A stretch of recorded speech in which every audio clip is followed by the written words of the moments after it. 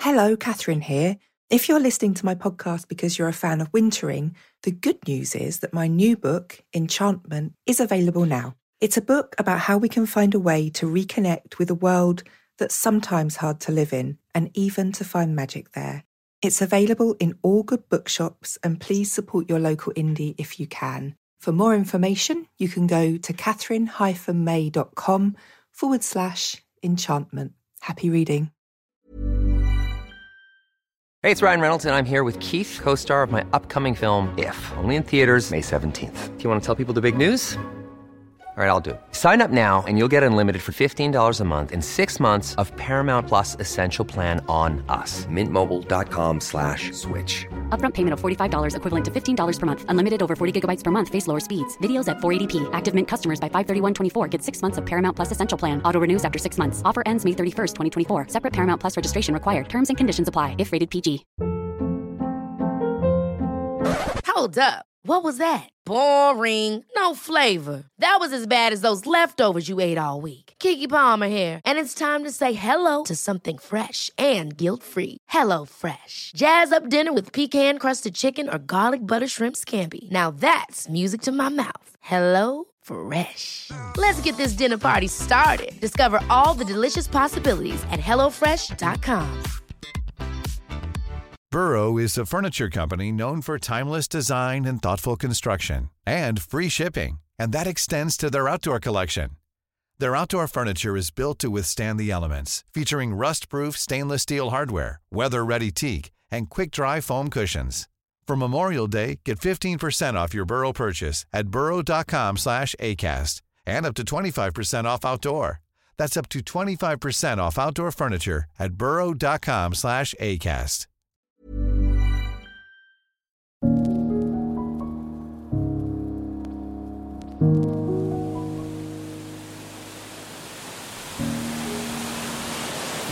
I'm walking along the seafront in Margate today.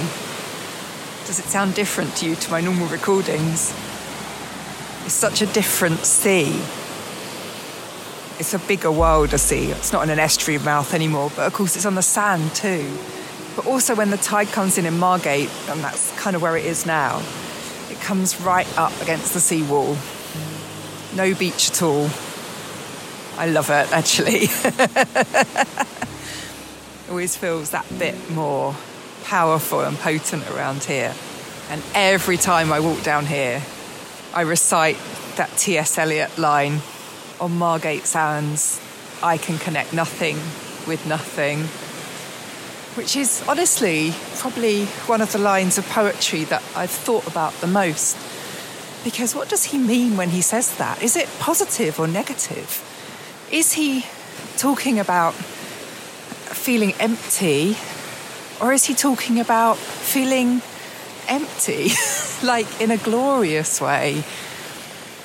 It comes within The Wasteland, which is this poem that on one hand talks about the terrible aftermath of the First World War and the dislocation that people felt. And that covers a lot of what's, carried in the meaning of that line, doesn't it? That sense that you might feel emptied out by those experiences. And we do know that he came to Margate in order to recover from a fit of nerves during the sort of run-up to writing the poem. But also, The Wasteland covers lots of the ideas from the East that he was reflecting on at the time. He was understanding more about Tantra and yoga and some of the spiritual ideas that derive from Buddhism and the Vedic texts. And so, equally, in context, that line could be talking about the experience of nothingness that is spiritually meaningful and soothing and positive. Or maybe both at once. Maybe that's exactly what that whole cycle captures. I love it anyway. I'm just pausing so you get a little bit more wave. There's a cormorant sitting out to sea on one of the posts that mark the height of the tide. Just watching him at the moment. So anyway, I wanted to introduce you to this week's guest, Joanne Limburg, who's a good friend of mine. But I've been dying to find the right time to invite her onto the podcast to talk about her book, Letters to My Weird Sisters. I'll let you listen to how we unpack it in the podcast. But I just wanted to talk about how important it is to express our weirdness and our strangeness in the world. I don't think we always get it right when we talk about people who feel like outsiders. I don't think outsiders are always seeking to be made insiders or to have everybody accepting them even or feeling the same as them. I think instead we're often asking for our outsiderishness to be acknowledged and respected, for the periphery to be integrated into our understanding of the world as a valid place to stand.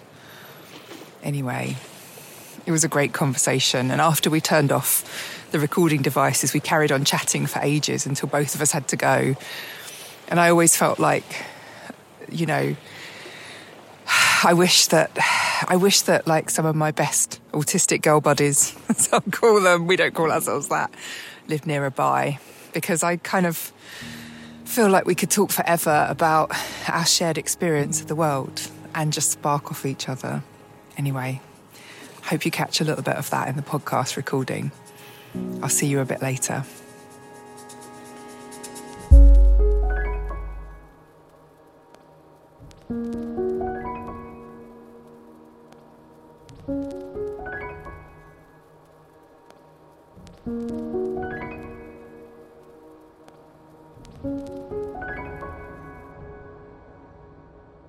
Joanne, welcome to the Wintering Sessions. I'm delighted to have you here. It's really good to talk to you as obviously a fellow autistic woman. But I'm excited that your book, Letters to My Weird Sisters, is about to come out in the US as well, because I just think it's such a landmark book, not just for autistic people to read about autism, you know, as we love to laugh up. Yeah. But really for advancing the understanding of that quality of experience across time, like asserting how it's always been, rather than, you know, as we so often hear people saying, well, there were no autistic children when I was blah, blah, blah, blah.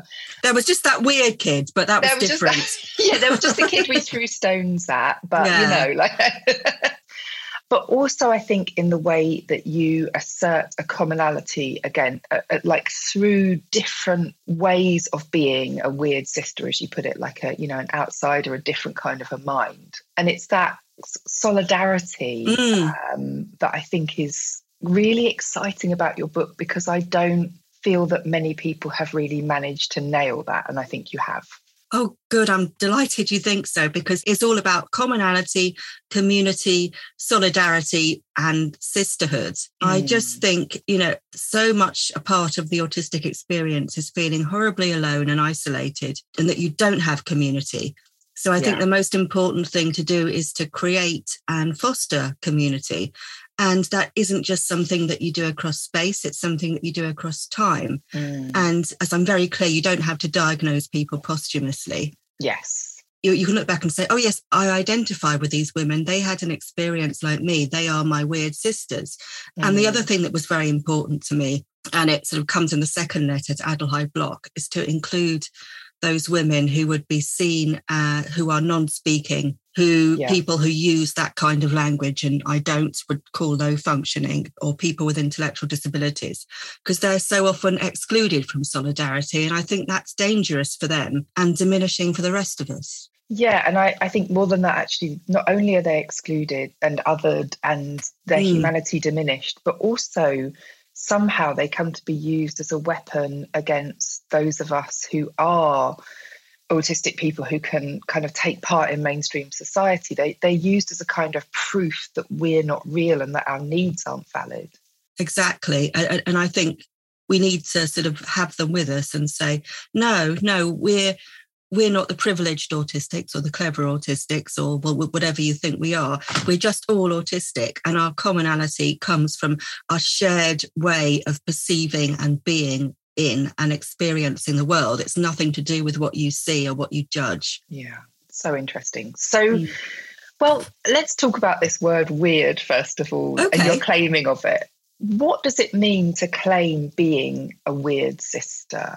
Why is that a useful term to take on? Well, I think because it's non-clinical, for a start. Yeah. It's a term that I've chosen. It's not autistic or autistic psychopathology of childhood or whatever they used to call it, or Asperger's syndrome or any of that, or developmental disorder. It's weird. This is what I am. And it's sort of taking back a word like queer or crip and saying, we're going to own this word and use it. And it like I said, it's a very broad word. So you could use it to encompass any idea of neurodivergence or even things that are not seen as neurodivergent. And you can take pride in it. And Fergus Murray, as you may have seen, last couple of years, he's set up Weird Pride Day. Yes, yeah. So it's a word we can use for ourselves. Hi, I'm a weird sister, I'm a weirdo. Me too. Because it's a word that, like, I feel like has so often been used against me, and I've overheard it or caught the kind of the feel of it. And it's one of those kind of states of being that as I've got older, I've been really glad to have, like, because I don't want to be the thing that is not weird. Like, that has got no appeal to me at all. And so therefore, maybe weird is actually a really luxurious space to inhabit. Yes, it gives you room to be different and not to be easily definable, because it is a word that doesn't have a clear definition. And I kind of rejoice in that. Yeah. And actually, I mean, thinking about the first addressee of one of your letters, Virginia Woolf, it kind of captures the state of those clever girls who should know better, who should be able to fit in better. But somehow don't, and people wonder why. Is that like a lack of will? Is that a deliberate standing at the sidelines? There's something in there for me. Yes, and I was thinking just now about medicine in general, actually, and how the way it's taught is, here's a problem you can solve. And when someone comes with some rumbling chronic condition or some vague difference, it isn't a problem you can solve. And how do you feel towards problems you can't solve? You feel resentment. Yeah. In fact, the interview I did with Megan O'Rourke, talking about kind of undiagnosable chronic illness that nevertheless, like, affected every aspect of her life. You know, she said exactly the same thing, that her mainstream doctors wanted to be able to solve the problem, and when they couldn't, she became uninteresting to them because they didn't have like a modality for working through a problem that they couldn't find a sort of straightforward solution to.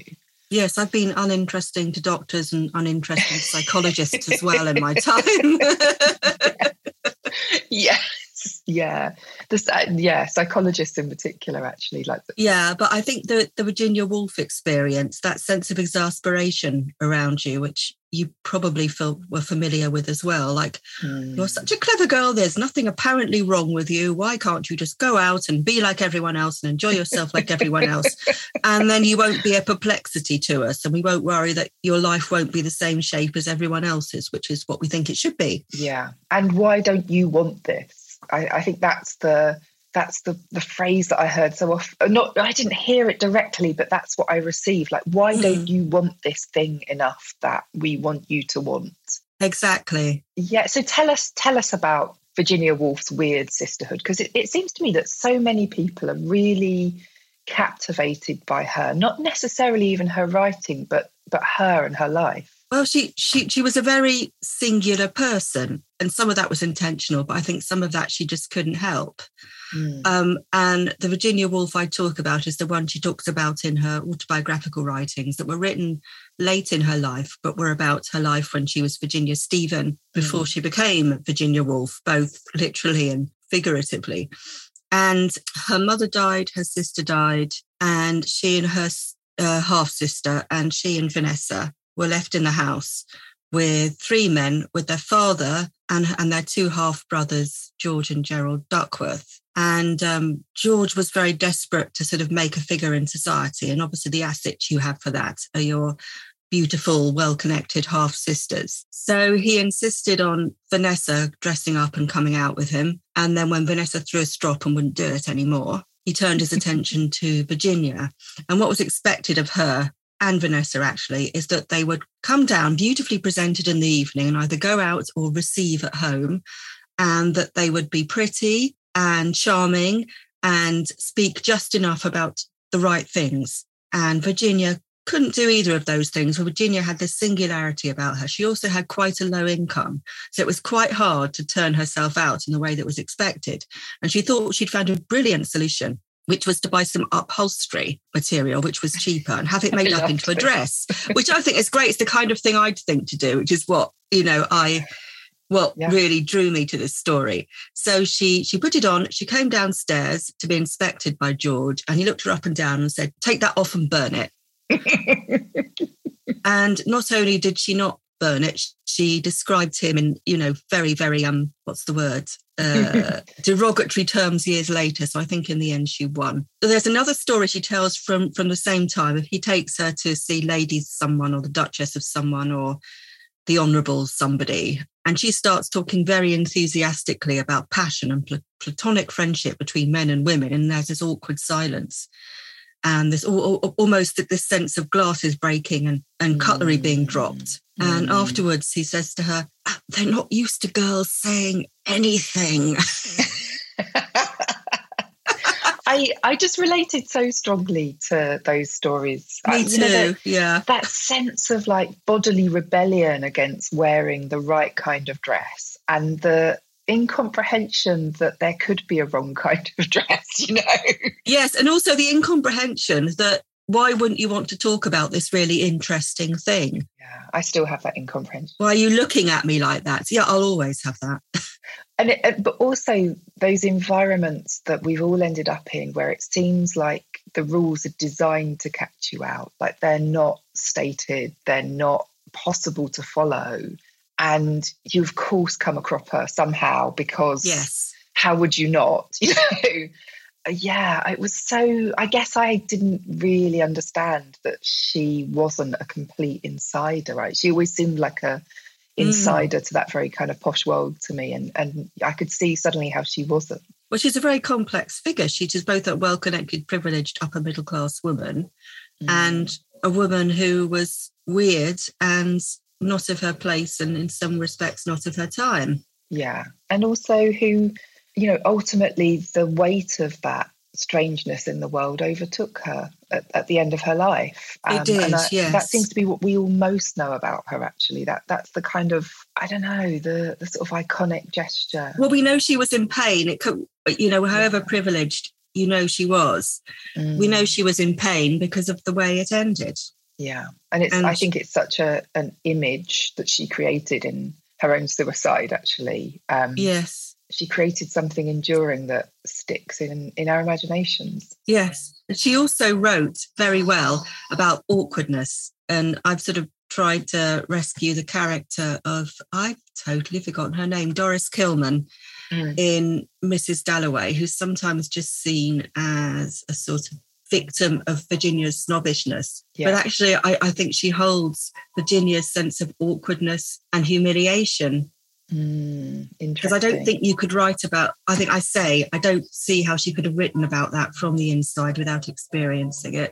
Yeah. Yeah. And I think once you break the assumption that Virginia Woolf is the ultimate insider, you realise how often she's writing about outsiders. And I mean, Septimus struggling with his what we'd now call PTSD. Her books are full, and particularly her stories, actually, I think, are full of these. Oh, yes, like Lappin and Lappin Over and so on. And the dress, there's a story I didn't have a chance to sort of reference in the book. I referenced it in an article called The Dress, about a woman going to a party and the horror of realising she's wearing completely the wrong dress. And she experiences herself like a fly in a saucer. The fact that she's wearing the wrong dress makes her feel like a fly that's dying in a saucer. Do you ever feel like you're in the right dress? Because I don't think I've ever left the house and felt like I've worn the right thing, particularly in public. Sometimes I do, because you nail it. Great. Yeah, but because there's a certain kind of, middle class white Cambridge woman, white stuff, and other brand names that that I can dress up as quite easily. I see. But I'm aware that it both is and isn't a disguise. As a young woman, I got it wrong constantly. I could not do young womanhood. I do middle-aged Cambridge womanhood quite convincingly, but young womanhood I could not do. I was much better at it when I was younger. I used to be really into vintage clothes and like 40s and 50s vintage clothes. And that gave me a way to construct something that was historically accurate and therefore complete in and of itself, like it was something I could do.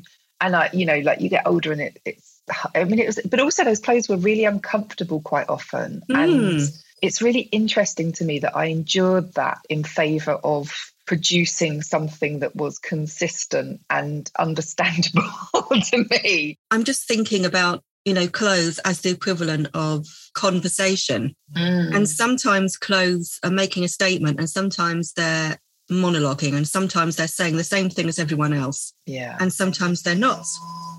And they're not meant to.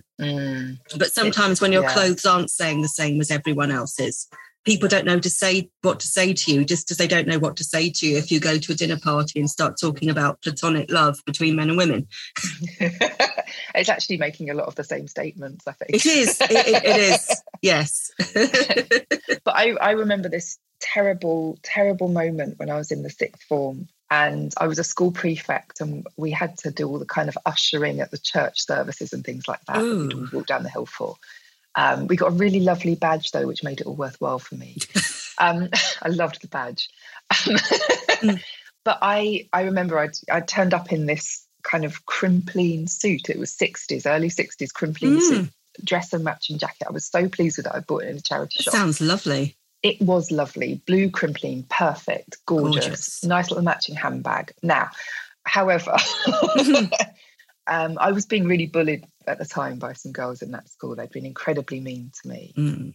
And as I was ushering people into the front row of the church service, the annual Leavers church service, one of the girls walked up to me and just whispered in my ear, "That's my nan's suit. She died a few weeks ago and we donated it to charity." And Fudge. I love where you said fudge. Thank you for making my very fragile podcast listeners.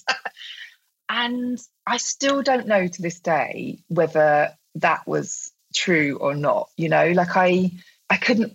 One of the agonies of that moment was that I couldn't read it. But it doesn't matter whether it was true or not. She didn't say it because it was true. She said it because she knew it would cause you pain.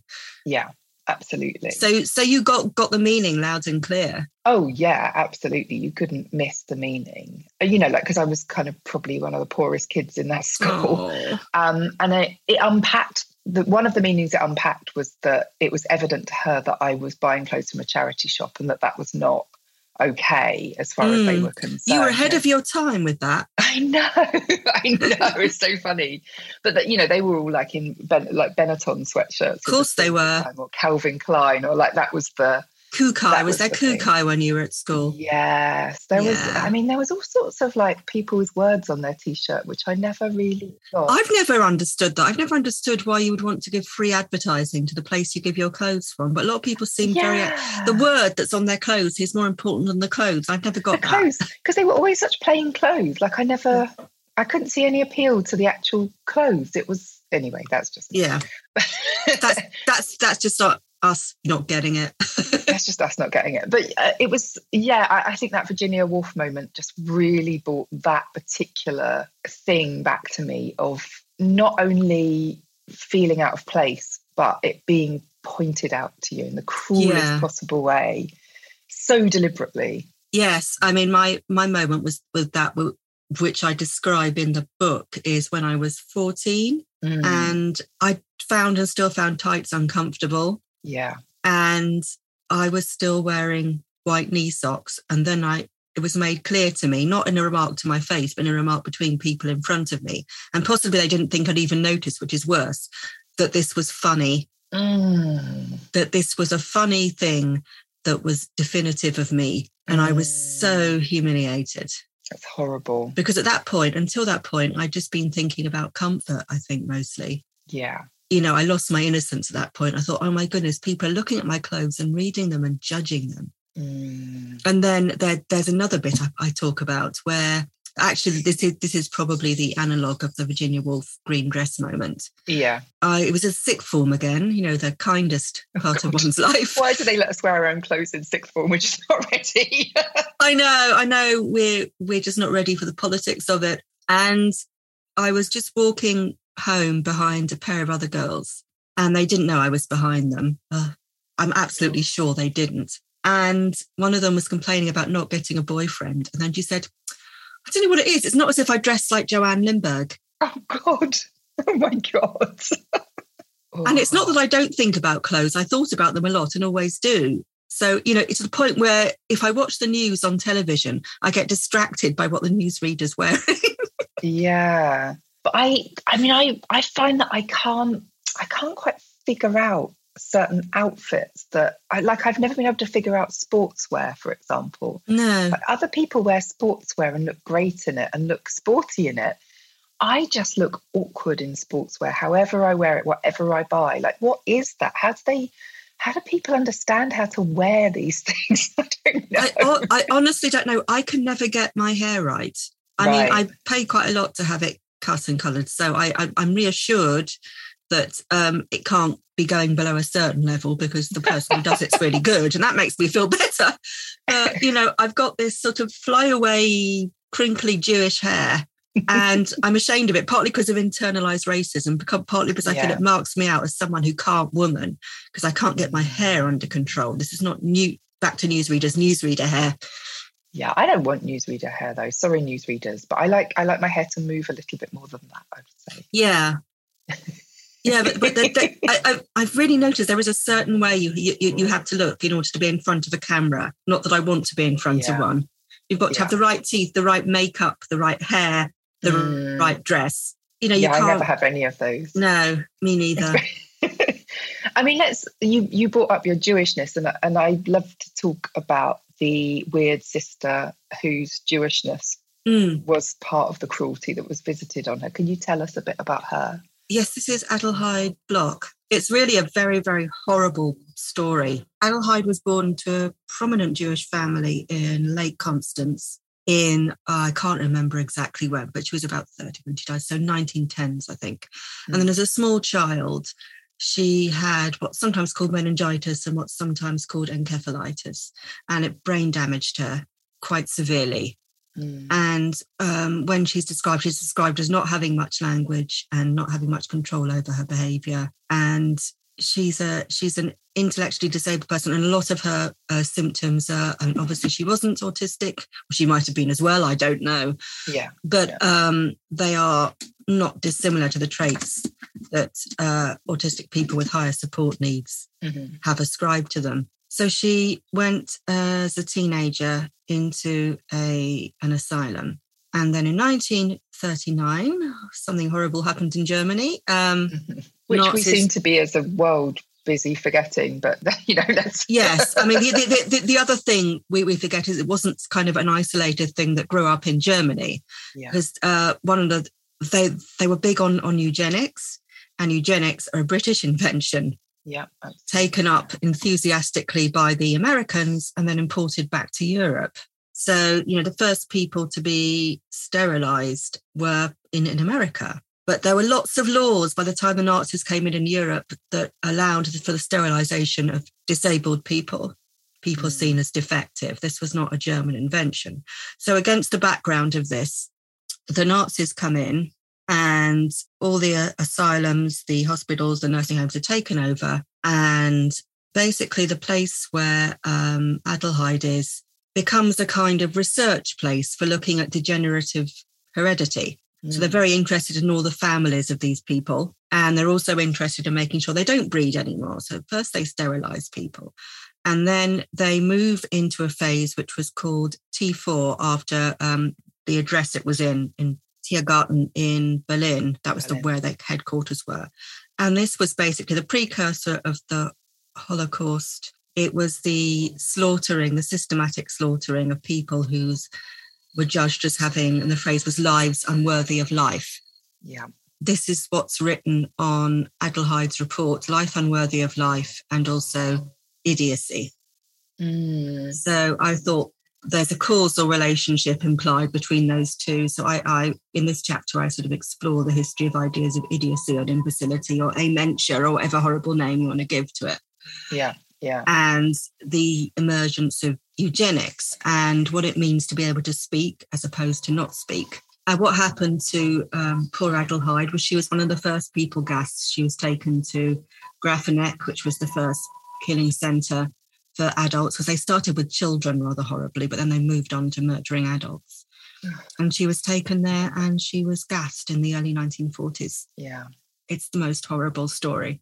It's a horrible story on so many levels. And I'm really interested in your unpacking of the word idiot, because it's a word that comes up so often in casual speech. And I don't think we realise the history of it, actually.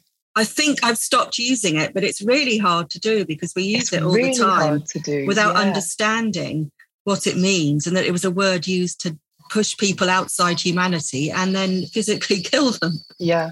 And we've, I told my son about it after reading your book, and he started campaigning at school against the word idiot. Oh, that's lovely. And he has done ever since. And whenever someone uses the word idiot at school, he makes the clear connection between autism and idiot, and how, as an autistic person, he would have been labelled that and therefore would have been seen unworthy of life. But nevertheless, I think we're all still coming out with it sometimes. It's interesting how we kind of like having that word. It's a dark insight into the self, isn't it? Yes, I thought, you want, certainly with many things that are going on at the moment, to have a word for something that is ignorant or foolish, or I'll say that something's foolish because that, again, the original term was natural fool or whatever. An idiot is he that is a full natural from his birth. But that seems long ago enough and somehow non-clinical enough to use. That was foolish behaviour. That was a foolish thing to do. That was a foolish policy. That was ill-informed. That was ignorant. I mean, there are lots of things you can call someone. You can just you could say you absolute plank, for example. Actually, there's some really good English ones in particular. I think twerp. Just call someone a twerp. I mean, you could go for twat as well. Twat implies some kind of evil intention as well, doesn't it? But oh, do you think so? That's interesting. Also good. I have a friend, I think I talk, Karen Freeborn, who I talk about in the book, who used to call me a muppet. You muppet. Muppet, yeah. And and I'm quite happy to confess to being a muppet. It seems accurate.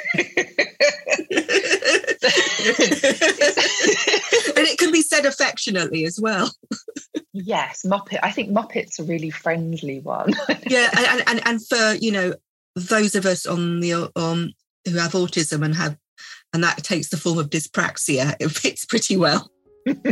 Yes. I sometimes feel like I move a bit like a muppet, like my whole body's like... Yeah, me too. Like someone sort of withdrawn their controls and I've gone all over the place. Yes, that's right. That's right. I hate it when other people say that about me, but yeah, I'm fully aware that that's also true. Yeah.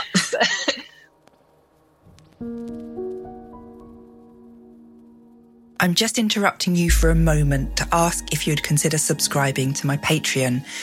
Friends of the Wintering Sessions get an extended edition of the podcast a day early, the chance to put questions to my guests, a monthly bonus episode, and exclusive discounts on my courses and events.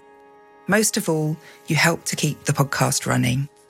To find out more, go to patreon.com/Catherine May. Do take a look. Now back to the show.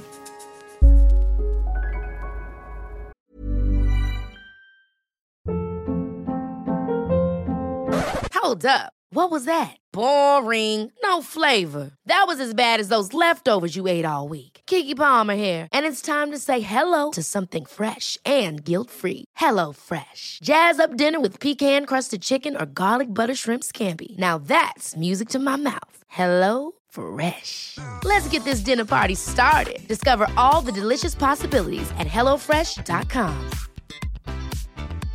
Life is full of awesome what-ifs, and some not so much, like unexpected medical costs. That's why United Healthcare provides Health Protector Guard fixed indemnity insurance plans to supplement your primary plan and help manage out-of-pocket costs. Learn more at uh1.com.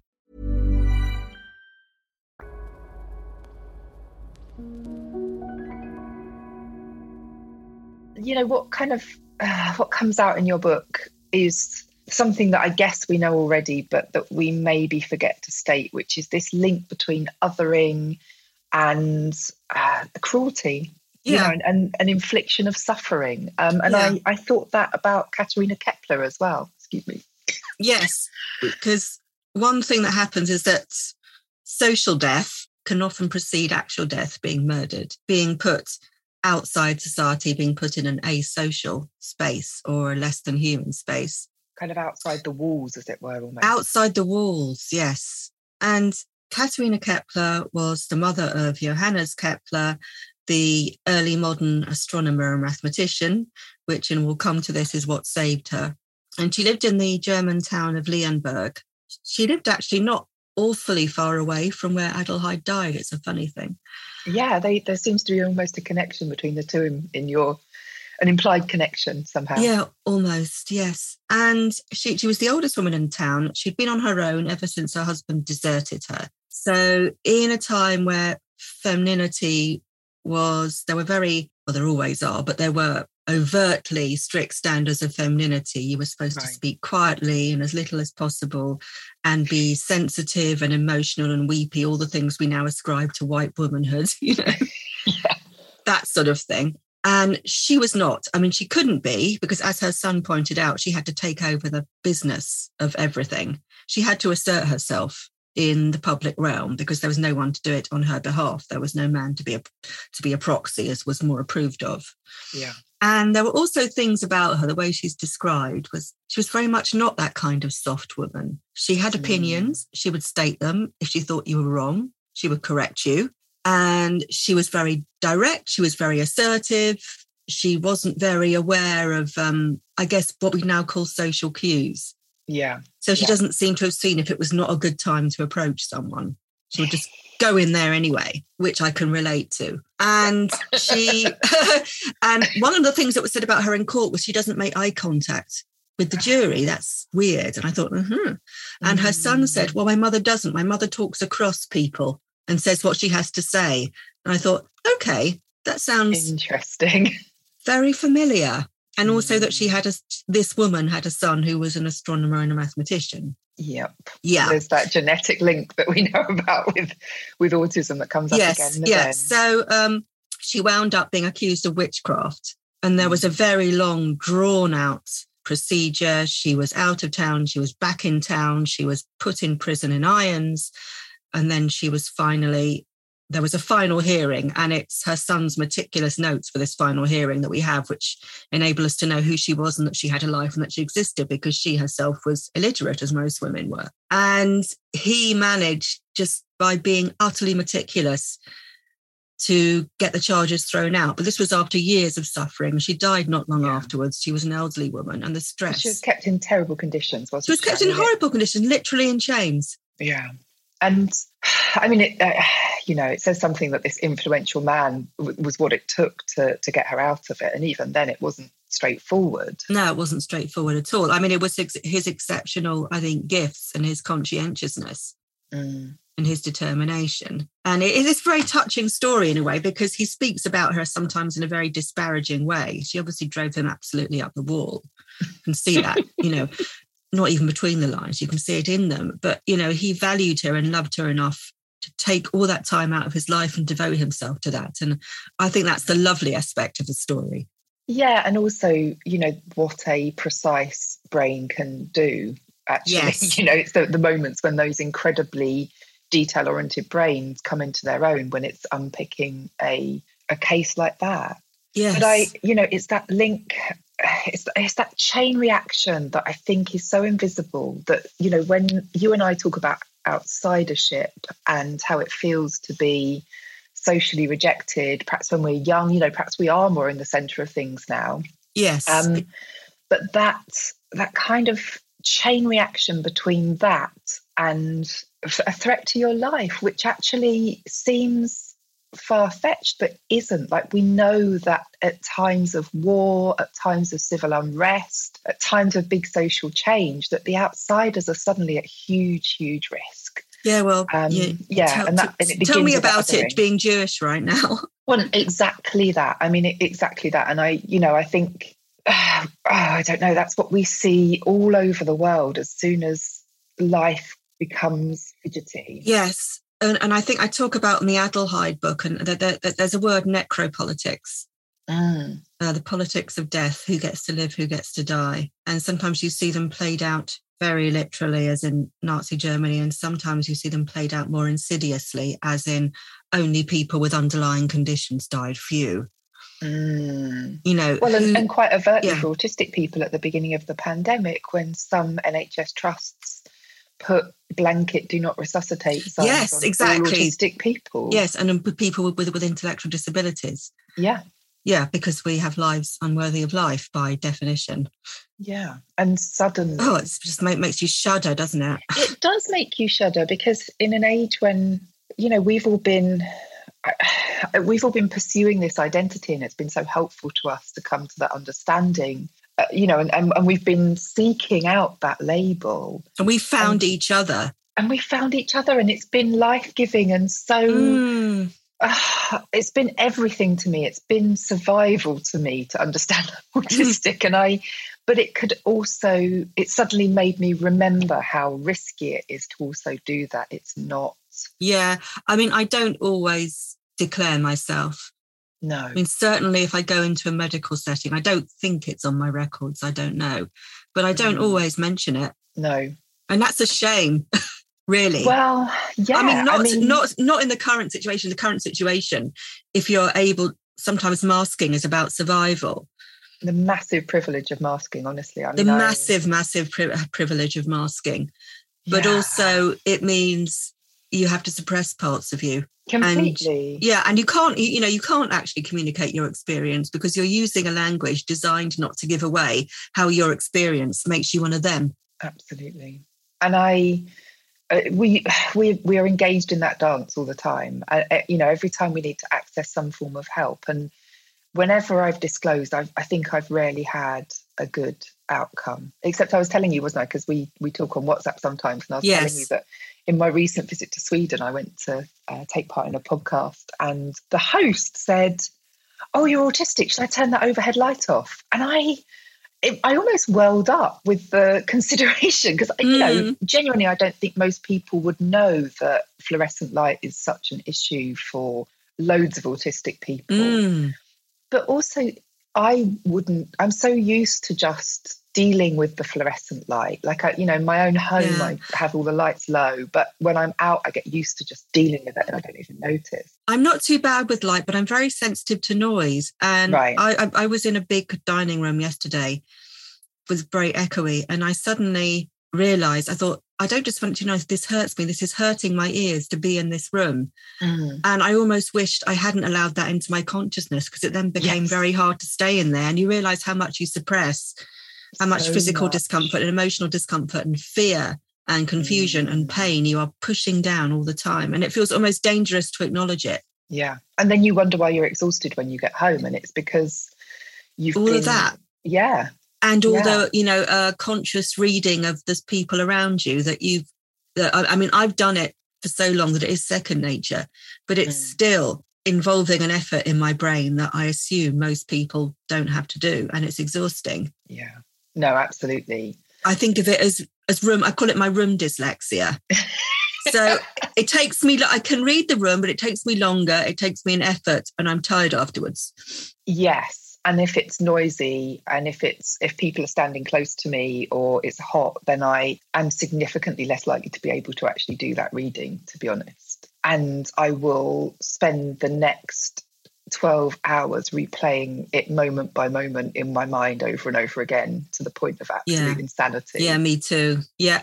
We need to begin to think about closing this. But I wanted to ask really about the way that you intertwine your own story with the story of these different women. What did it mean to you to make that deliberate connection and to actually speak to them directly and kind of share your story with them? It feels like an intimate conversation in places, the book. Well, I wanted that intimacy. It's a book about connection. It's not a book that's making a psychological assertion about someone. It's a book that it's expressing a sense of connection and bringing people into the fold and making your fold bigger. And I didn't want to write about them, or I didn't want to write for them. I was especially aware with Adelheid that when you've got someone who's non-speaking, then the temptation is to speak for them. And actually, maybe I'm being very little. People don't get me wrong, people advocate wonderfully for their relatives and for their clients who can't speak.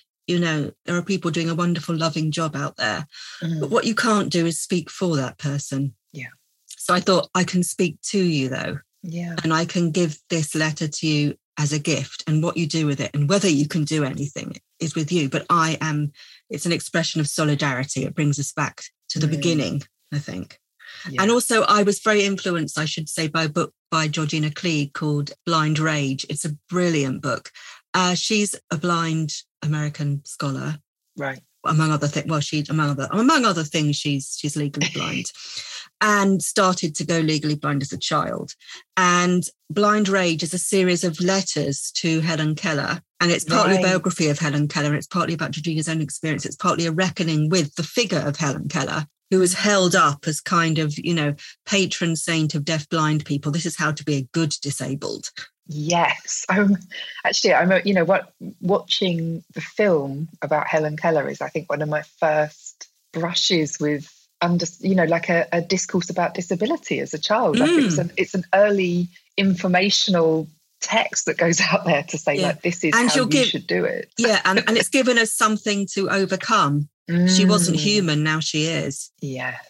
Is the kind of message of the story. She was actually a very sort of complex figure and far more interesting than the sort of saint that's been created out of her. Yeah. But Georgina writes to her because she is reckoning with her. And the other thing is, and I think I said this in the letter to the reader, which is the only letter to the reader, I was thinking about how, you know what, I'm not masking, I'm not adjusting myself for you. This is not yet another book of me explaining myself to you. Screw that. Yes. I'm going to have a chat with my friends over here and you can listen, but you can come to where we are. Yeah, which is, again, more liberating than it should be, but definitely liberating. I know. I mean, I was thinking analogously I was thinking of Beyonce's album Lemonade.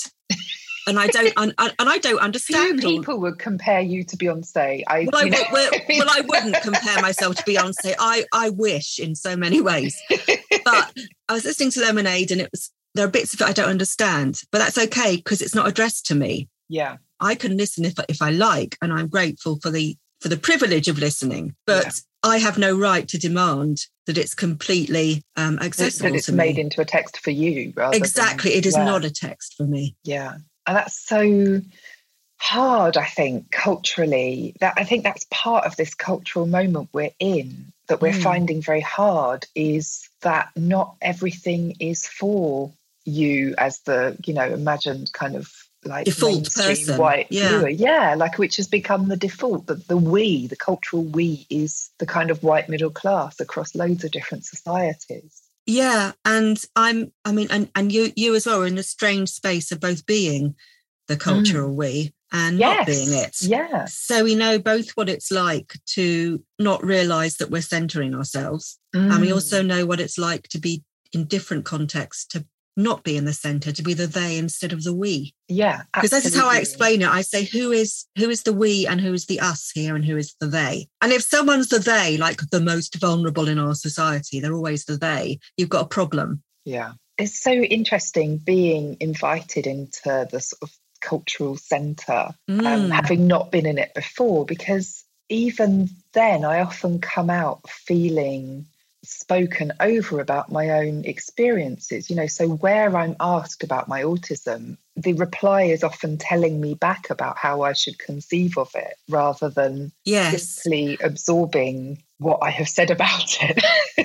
And I think the success of Wintering, it was a brilliant book, but also a lot of people, a lot of non-autistic people, wider people, felt they could identify with it. Yes. So I'm sure you've thought about this a lot, but then they've got to try and negotiate with the fact that you're like them, but not like them. Well, yes and no, because actually I find that a lot of people just skip over that information. I mean, I kind of drop it in the first few pages of the book, but I don't go into... That's what I figured they'd do. It's like we don't really want to think about the implications of that. Yes, that's right. Or, of course, I mean, like the human mind is profoundly confabulatory. It will make up a story to... It is. I mean, what I think I find so impressive about Wintering is it's something I don't think I could do, which is put myself in a place where most people could identify with me. I'm such a committed weirdo, for better or worse. And I don't think it makes you less weird or less autistic or less unique. Just somehow you've managed to find a bridge. Yeah, but that bridge really surprises me, because actually I feel like I wrote a book about the kind of gloomiest, weirdest part of myself, all the bits that are normally, all the bits that have attracted that comment that we talked about at the beginning before, like, why don't you want to be like everyone else? Why do you have to dwell on these things? Why are you obsessed with death and, that kind of thing?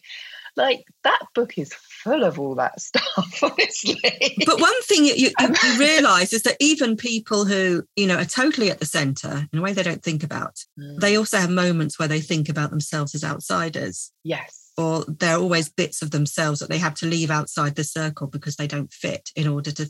Like when David Bowie died. Now, you can't have that many people who were really that weird and only ever identify with David Bowie. I mean, I'm sorry, but speaking as someone who has always been weird and can't help but be weird, if you can put weird on and off, you're not weird. Yeah. Yeah, absolutely. You're like weird like a stick of rock all the way through. Or Exactly. Or you're cosplaying weird. Yeah. I love the idea of cosplaying weird. But, in my own world, I don't feel weird at all. I feel like everyone else is weird. So while I always feel like an outsider, I also feel like my centre is the truth, in that very arrogant human way. Like I find other people's willingness to obey social norms and wanting to be part of a pack and, wanting to look the same in those Benetton sweaters or whatever it is. I find that weird. Like, for me, that's weird. I find it weird too, but also I think I've really successfully internalised a lot of shame and fear about not being part of it. So I never feel able to assert most of the time that I'm the one that's got it right. I always know. I always have this sense where you could be wrong. You could be completely wrong. Yeah. And it's permanent. I'm never, what's the word? I mean, the phrase that's coming to my head is I'm never quite in my skin. Maybe that'll do. Yeah, you're always conscious of wearing whatever it is you're wearing at that moment and how contingent that is on. And it might be wrong. You might have put on, the wrong face today. Thank you, Joanne. That was just such a great conversation about weirdness. It's always great to talk to you. I know. It's lovely to talk, and I could unpack outsidership forever, actually, because I think it's this huge and complex experience. And I think, and I wouldn't say it's not something everyone experiences because it's contextual. So almost everyone will have experienced it at some point. I think that's, if there's a bridge, that's the bridge. Yeah, that's kind of lovely, isn't it? That's an optimistic note to end on. That maybe I think so. Let's end on an optimistic note. Yeah, we need optimistic notes. More optimism, more weirdness, more optimism. Thank you. Thank you. You brought what we needed today.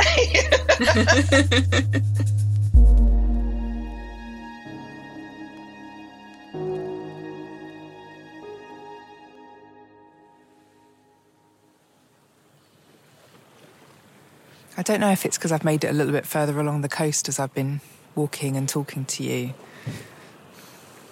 or if the sea has genuinely calmed down, but you can hear probably the much more serene quality of the sea at this point on the path. It's just lapping up gently against the seawall. I always think a lot about the smell of the sea. Loads of people hate it. I love it. I love the smell of the sea.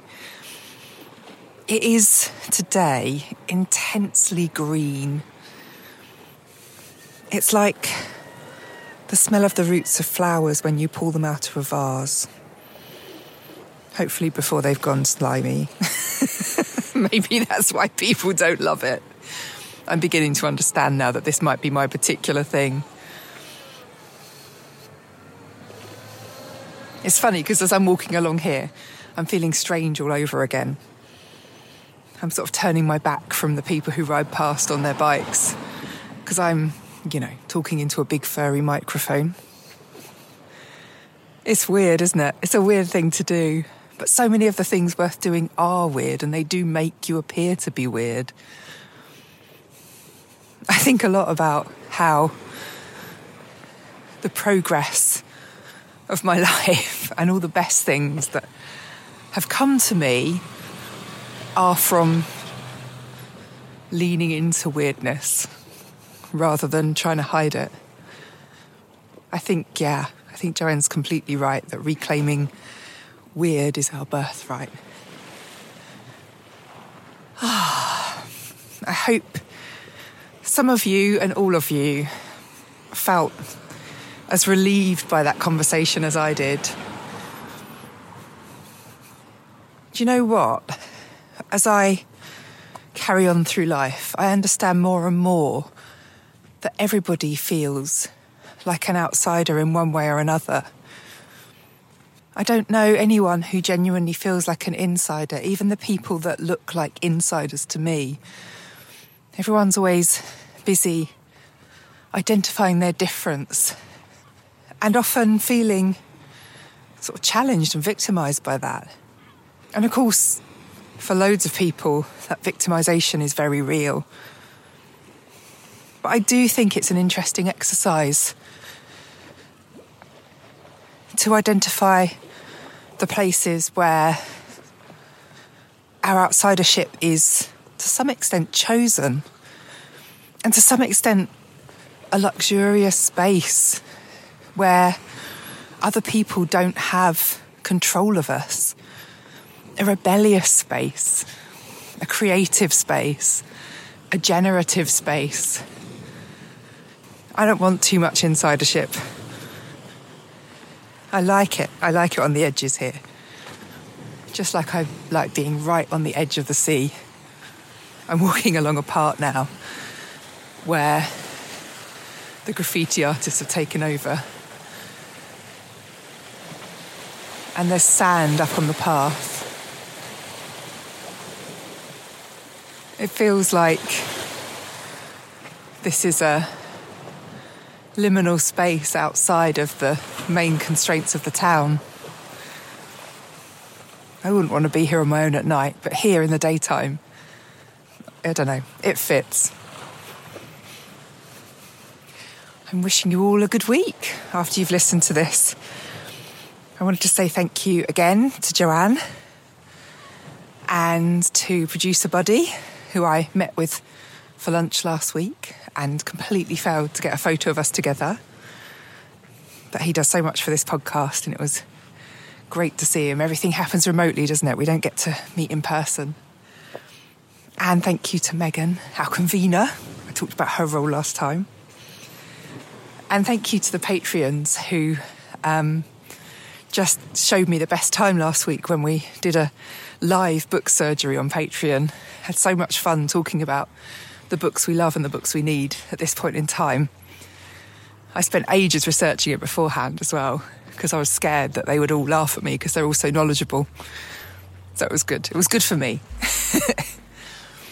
And I'll see you all again really soon.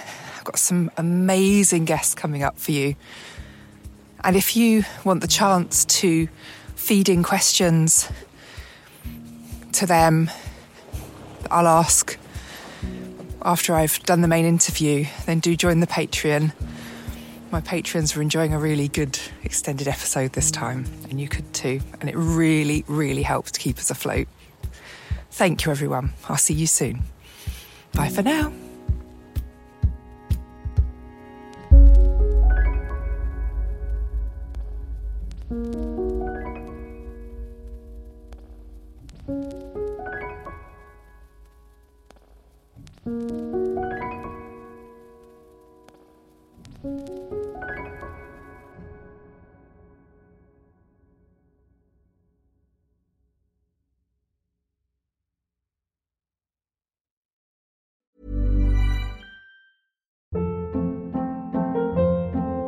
Hold up. What was that? Boring. No flavor. That was as bad as those leftovers you ate all week. Keke Palmer here, and it's time to say hello to something fresh and guilt-free. Hello Fresh. Jazz up dinner with pecan-crusted chicken or garlic butter shrimp scampi. Now that's music to my mouth. Hello Fresh. Let's get this dinner party started. Discover all the delicious possibilities at hellofresh.com. Mom deserves the best, and there's no better place to shop for Mother's Day than Whole Foods Market. They're your destination for unbeatable savings, from premium gifts to show-stopping flowers and irresistible desserts. Start by saving 33% with Prime on all body care and candles. Then get a 15-stem bunch of tulips for just $9.99 each with Prime. Round out Mom's menu with festive rosé, irresistible berry chantilly cake, and more special treats. Come celebrate Mother's Day at Whole Foods Market. Hey, it's Paige DeSorbo from Giggly Squad. High quality fashion without the price tag. Say hello to Quince. I'm snagging high-end essentials like cozy cashmere sweaters, sleek leather jackets, fine jewelry, and so much more. With Quince being 50 to 80% less than similar brands. And they partner with factories that prioritize safe, ethical, and responsible manufacturing. I love that. Luxury quality within reach. Go to quince.com/style to get free shipping and 365-day returns on your next order. Quince.com/style.